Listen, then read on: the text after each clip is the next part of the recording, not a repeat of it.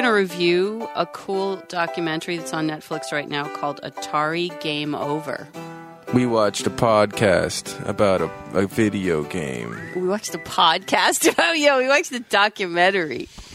It's pretty cool. For those of you who are unfamiliar, Atari was was the first video game companies, and famously, E.T. the video game, which was made back in 83, is considered the worst video game of all times. Was considered, but it was mostly like lore. It was like the myth of the E.T. game and how it was literally the worst developed, programmed, designed game ever played, most difficult to play, most challenging, but challenging to a point where it's not even playable.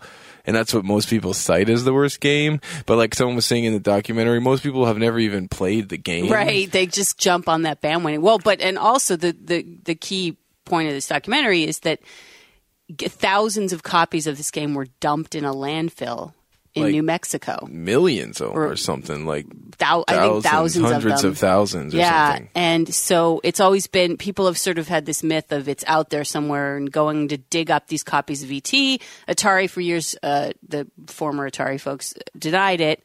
And finally there was a guy who just relentlessly pushed the happening of the excavation. And it happened last April. There's a lot of government hoops to jump through because they're digging in an old landfill, right? Right. So they're saying there could be chemicals. Yeah.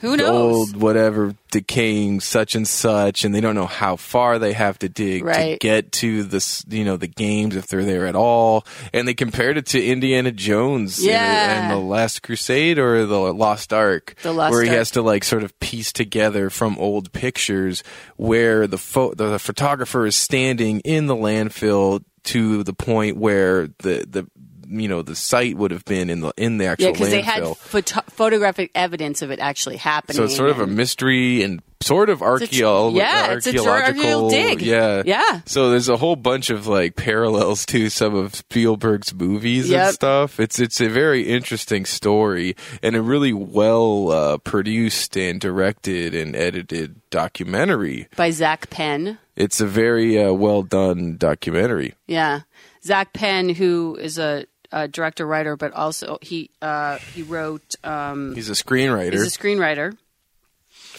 And he did a documentary with Werner Herzog about the Loch Ness Monster, which you can watch probably on Netflix or something like that. He wrote X-Men Last Stand. And I think he wrote one of the Fantastic Four films. He's written a lot, and he even said that he's written scripts for video games for newer consoles like PlayStation 2 for the movies he wrote, like Wolverine, X-Men, Fantastic Four, and all those games really sucked. Like those games really, and those are like licensed franchise video games that are made after movies, and so it's like another parallel to him making this movie himself, because a lot of times licensed video games do suck. Like franchise games are bad most of the time, with some exceptions, and it dates back all the way to like Super Nintendo. Like I have an emulator on my phone where I can get Super Nintendo games, and there's so many games.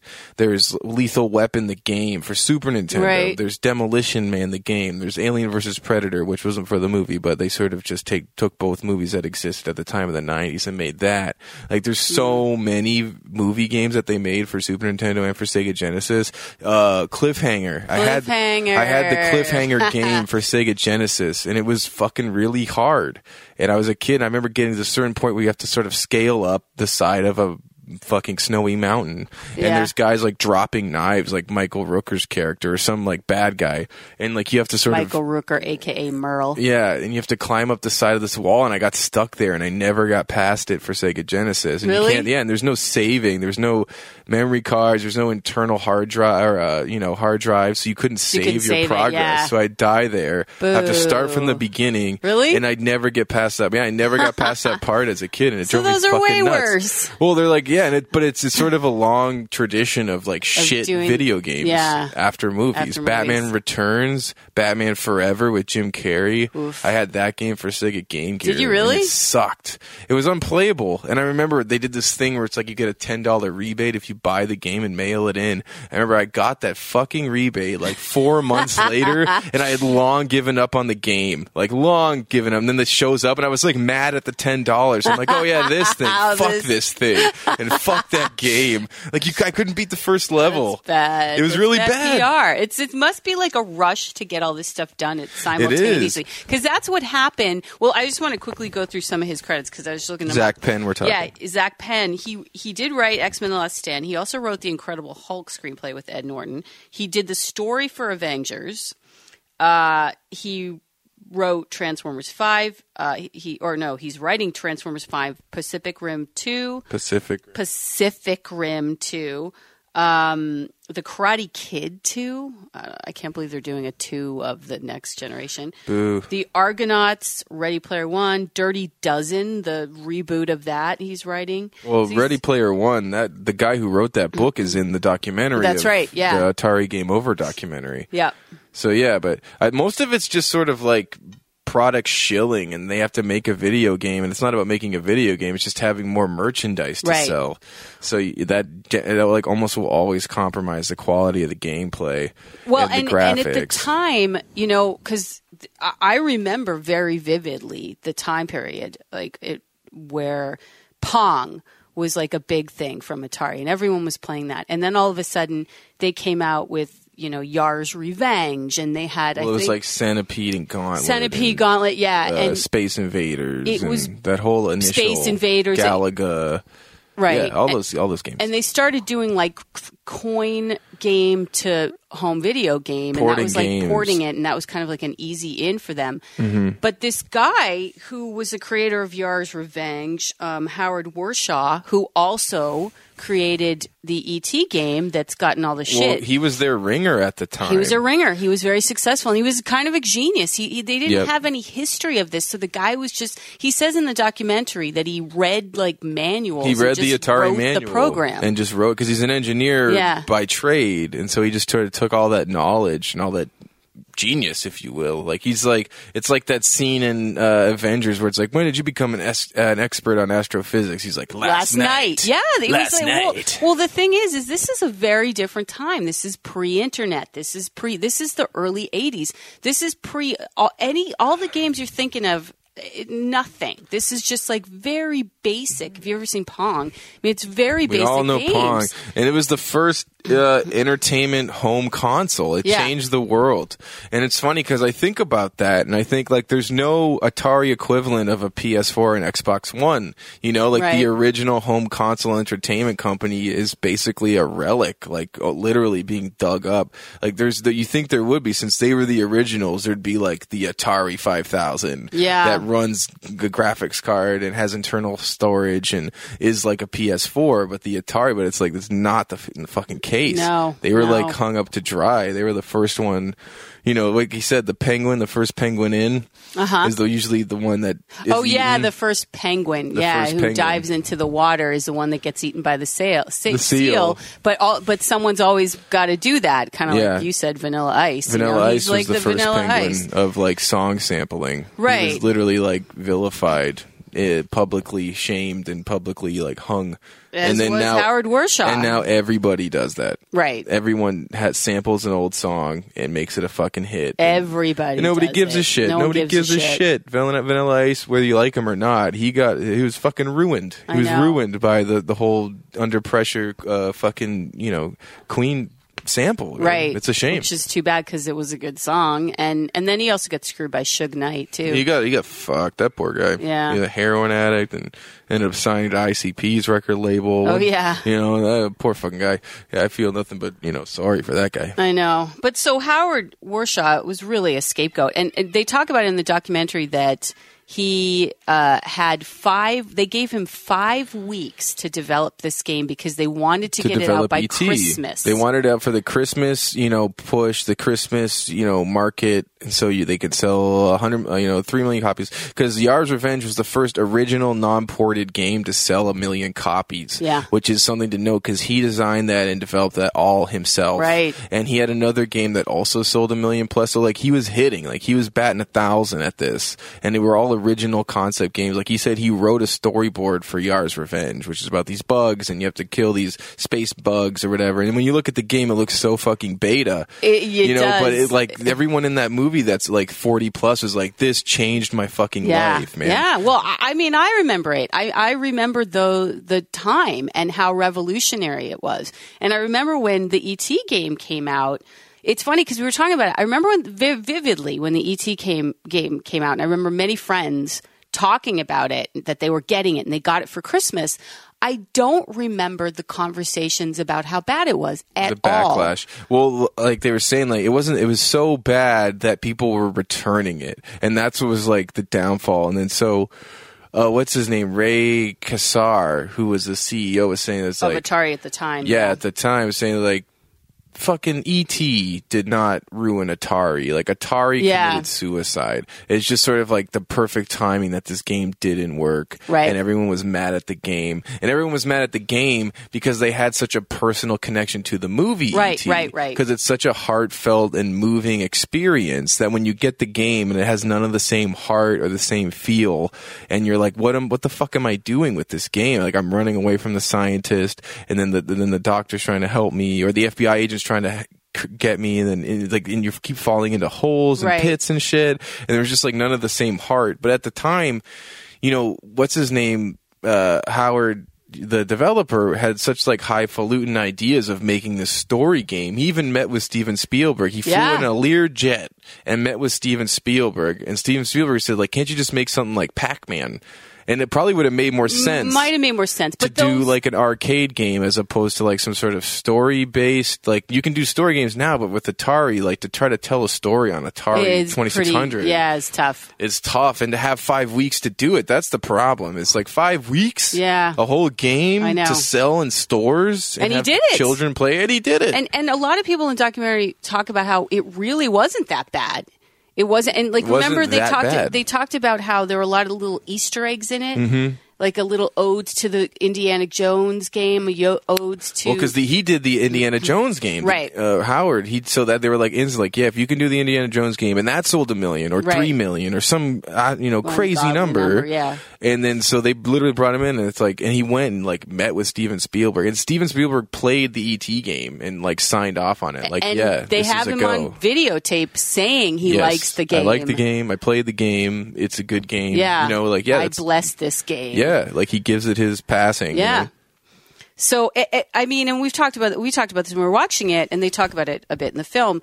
Atari's reaction was really it's not the reaction that they would have today. They immediately got scared. They freaked out at the returns, and they reacted by sort of folding in. I mean, of course, it wasn't what undid them, but their reaction and then the subsequent dumping of the games. Yeah. Today they'd find a new way to spin it. Okay, if you get this right, then you win a this, or you get a free something. DLC download, and they'll put a patch in there, and then re-release a new update for it and make it whatever easier. There's so many ways, and these big companies now, they're freaking Time Warner, Activision and EA and stuff. They don't give a fuck. No, the guys that make Call of Duty, Assassin's Creed, all the AAA games, tough shit, and people keep buying it anyway. Right. Not only do they buy it, they pre-order it. There's been this huge push on the internet. Don't pre-order your games. It's bullshit. You're paying for something that you haven't even played yet. So they're rushing to release it. There's all these glitches and fucking they don't have all the weapons done or the skins done, and so they sell those separately after you spend $70 on this game. It's you're fueling a flawed fucking game sales design, by continuing to pre-order games that aren't fucking finished, Right. And it's true. And I would never pre-order a game. I've never have, and I never would. Never. But fuck you guys. But there was no power in video game companies back then. They were the only game in town, and they reacted very sheepishly, like, oh shit, they don't like it, let's run and hide. Whereas like you're saying, today people would just fuck it, we'll just keep making more and they'll keep buying it. And I think if they did come out strong and say, no, we stand by this game. It might have been a different reaction. You have to learn how to play it. It's a higher difficulty level. We're making an ET2, or we're making whatever Spielberg's next. Yeah, come out with they'd come out with another game, and that would, because that's what they would do now. They make Assassin's Creed 3. People didn't really like it, so they instantly made Assassin's Creed Black Flag, which is the pirate one, and people went and bought the fuck out of that game, and everybody liked it. You know what I mean? So they just continue to release it. That's what they do. You know what I mean? They don't go, oh fuck, what do we do? We're done. We're done. Abort. But it was sad because this guy Howard was really, his life was ruined in a sense by it. I mean, he's now, interestingly enough, a therapist in Silicon Valley. He calls himself really kind of like happy. the nerd therapist. Yeah, he can speak the nerd language. Yeah, he speaks the nerd language and therapy language. So he can do both. But he said it took him 30 years to become as satisfied as he was with that initial job. But we should say all those initial engineers and programmers were rock stars. Yes. They talk about that because they go back to the original Atari building and lot and stuff. And he's like, yeah, this is where we would go. On my job interview, I brought a joint and we smoked weed. Yeah. And we would drink and he's and the parties all the time. And the guy who the original owner of Atari said, he's like, if we hit this much sales quota, I'd throw them a kegger and we'd just party, and there'd be girls and there'd be drinks, and it'd be the 70s or the early the 80s. The early 80s. So it still kind of looked and felt like the 70s, the hair and the sheikies and stuff, and they're smoking pot and rolling around, and then they get up and go make these games and sell millions of copies. Right. And so it's weird to get success like that out of the gate, where you're just treated like a fucking rock star, right? And then have it taken away. Then taken away maybe 4 years later, and then you spend 30 years of your life trying to get back to where you were again. Not even success-wise, just happiness-wise. Well, and he said he had millions. He had a lot of different jobs, and he was also kind of blacklisted. One of the guys who's he never did video games again. He never did video games again, or is that true?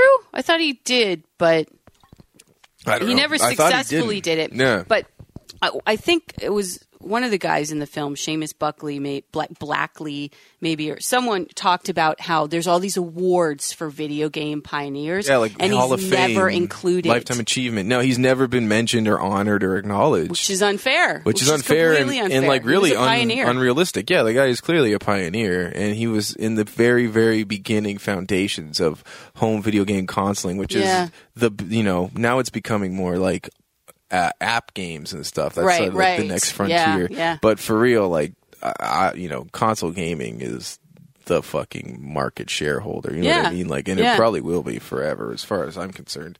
But yeah, he totally got fucked, man. It's weird how life deals you a bag of shit. And so when they're at the excavation site, and there's thousands of fans waiting to nerd fans, and the guy that wrote Ready Player One. He drove down in the DeLorean. He got George R.R. Martin's DeLorean. So George R.R. Martin is also in the film, which cameo. Is total nerd cred cameo thing. It was so funny. And so he picks up a DeLorean from George R.R. Martin. That's the most nerd sentence I've ever said in my life. And then he drives down to New Mexico. New Mexico in this little town, and he's there for the excavation and he has too. E.T., a stuffed E.T. next to him in the seat, wearing the hoodie, Elliot hoodie. And when he gets there, it's literally this line, a mile line of people, kids. There's all different ages too, which is funny, little children. Oh yeah, and all guys, different ages. Total 40+ guys that were young grew up folks. on the movie, young folks, older people in their 50s.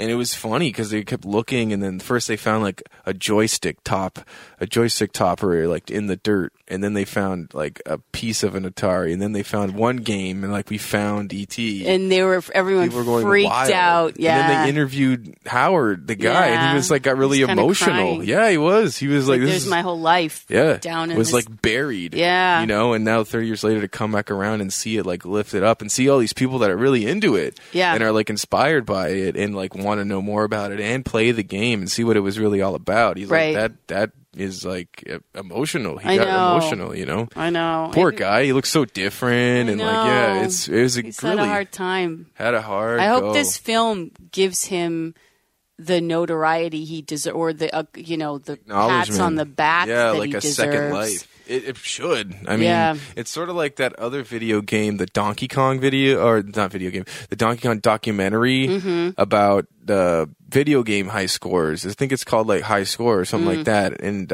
it's really sort of emotional documentary about there's this video game council that sort of keeps all the records, and there's this one guy in this small town who's like trying to break 1 million points on Donkey Kong. Really? And he does it, but he tapes it, and usually tapes are allowed. And he sends in the tape, and then he gets a message back saying like, "Sorry, we cannot use this as credit. Like you didn't break it officially, even though it was on tape." What does that mean? He didn't break it officially because the guy who runs like the council is like best buds with the guy who holds the record. No, you got to watch it. Yeah, and then the guy that holds the record's a super like hotshot like video gamer because he holds the record for Pac-Man and he holds the record for all of these different games. Yeah, you gotta watch it. And this guy who broke the record and then was told he didn't, he's such a like down in the dumps guy, and he has 2 kids and a wife, and he has a really hard time.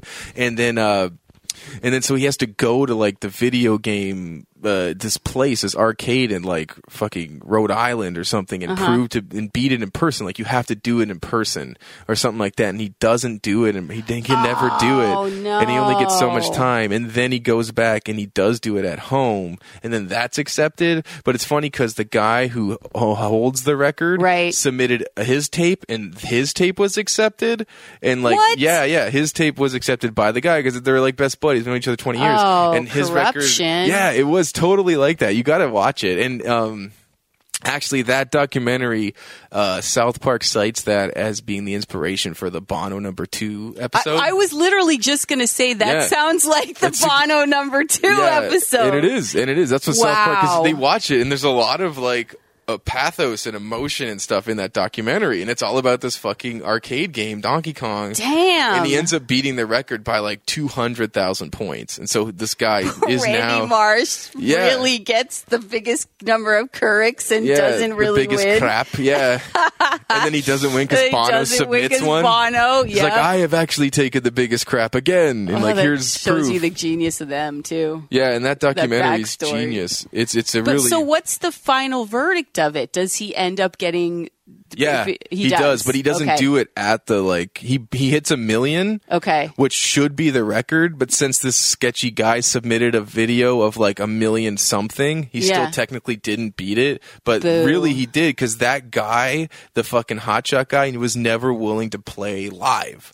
Like he never played live to beat the record. Where this other poor schlub was playing live all day and all night, and this guy would show up and sort of watch over his shoulder, like, 800,000. Okay, he hasn't broke it yet, and he's like, "Hey, Billy, you want to play?"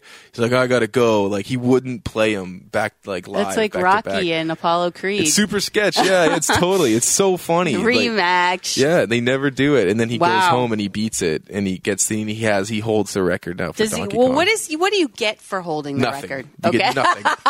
You get absolutely so we're nothing. not talking about like a lot of money. No, there's nothing. It's just like pride and stakes and like your 3-letter code at the top. Right. That's all you get. That's a lot to gamers. ASS. That was mine. I was. Well, it's the only funny thing I could think of with 3 letters. No.